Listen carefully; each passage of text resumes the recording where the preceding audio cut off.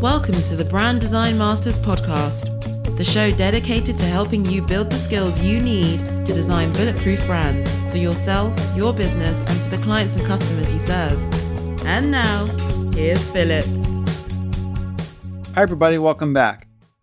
Whether you're an entrepreneur, a small business person, a designer, or any kind of creative professional, your brand is the most important thing to you. And there's a whole lot of things that can hurt your brand that you have to be careful of. So I'm going to jump right into talking about 5 things that I think are some of the most important that could hurt your brand if you're not careful. Number 1, I'm always talking about consistency. So one of the biggest things that can hurt your brand is an inconsistent brand image. When I talk about inconsistency, I mean design elements, things like color and fonts, your logo, your photography treatment, your layout style.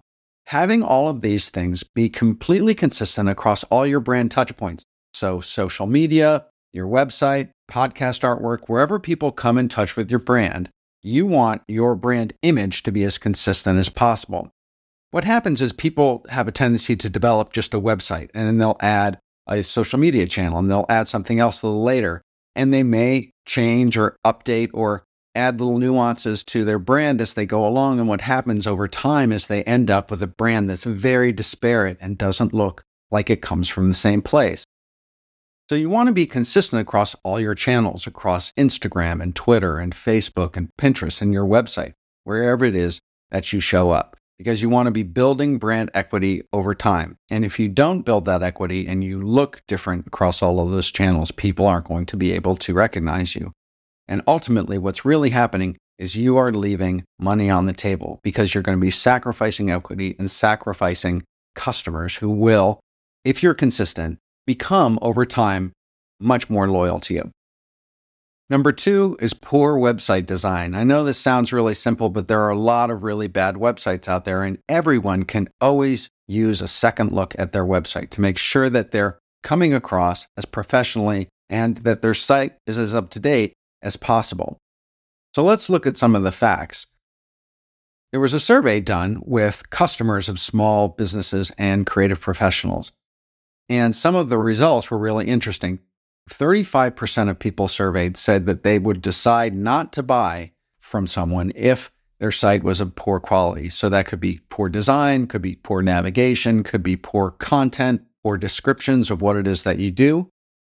45% said that a bad website is worse than no website at all, which is pretty astounding. 30% said that they think small business lacks some key features across almost all websites. So that's an easy contact form or easy scheduling or really consistent or visible pricing structure or social links to your other channels or quality content that means something to them. 29% of people said that when they go to these types of sites, they frequently find errors. So things like typos or broken links. So making sure that your site is free of errors, free of 404 errors and broken links to pages or broken links within your blog posts is a really important thing to do.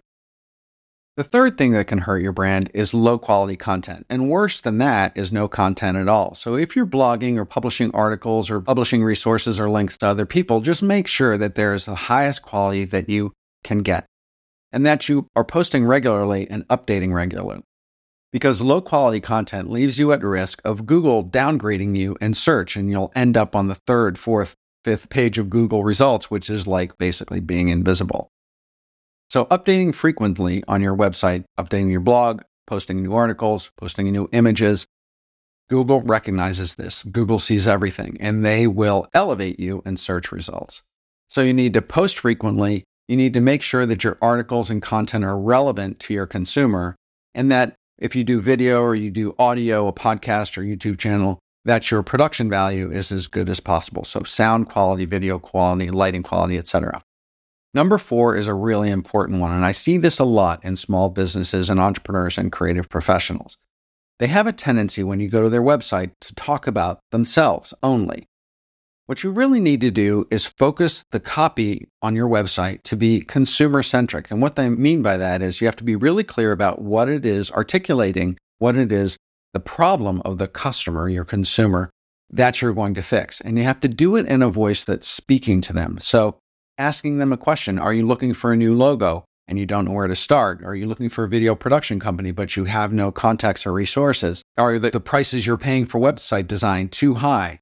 Is your SEO failing and you don't know exactly how to address it? Those kind of questions, when you go to a website, will pique somebody's interest, because if they have that problem, they're immediately going to want to read more. If you go to a website and it just says, I do fantastic website design, that's not going to really create that connection with your customer that speaking in a customer-centric voice can do. Go to where your customers hang out and listen to what they're asking about. Listen to what their pain points are and try to drive your content and your story and your copy on your website to speak in a consumer-centric voice to draw them to you and draw them to your services. It's called mirroring. What you want to do is you want to mirror how that customer is talking to themselves. And you want to post in that voice so your customer can identify with it, so they can see that you understand their problem and you are the one to fix it. The fifth thing that can hurt your brand is trying to be everything to everybody. So that's being too broad in your offering, too broad in who your customer avatar is. You want to be as specific as possible. The days of the generalist, the general store, are over. There's this saying, the riches are in the niches. And what that means is you can have a great business and you can make a lot of money and be successful the more you focus down to a specific target. And because the internet has made the business community global, and there are so many opportunities and so many places to get the services that you need, finding the most specific service provider for you to solve your problem is the most important thing to you. So the more specific you can be about who your customer is and what it is that you're going to do for them and what the problem is that you're solving is really going to make you successful. If you're trying to address too many different customers, too many different needs, people don't know what you do. They don't know how you're going to help them, or they're confused. They'll go to somebody else who feels that they understand their problem better. So I hope you enjoyed 5 things that can hurt your brand. And if you did, please visit me at philipvandusen.com/muse, M-U-S-E, and subscribe to my newsletter. It comes out every 2 weeks, and I share insights and resources and inspiration on graphic design and entrepreneurship. And with that, bye for now. If you'd like to help support the Brand Design Masters podcast, please rate and review us on iTunes or wherever you listen to your podcasts. Also, if you want to stay up to date on all our content, products, courses, and live video shows, head over to philipvandusen.com/muse and sign up for the Brand Muse newsletter. That's where we share all the latest news, resources, articles, books, and videos that we recommend to help you build and improve your creative practice, personal brand, and business. That's philipvandusen.com/muse, M-U-S-E. Thanks again for listening. Bye for now.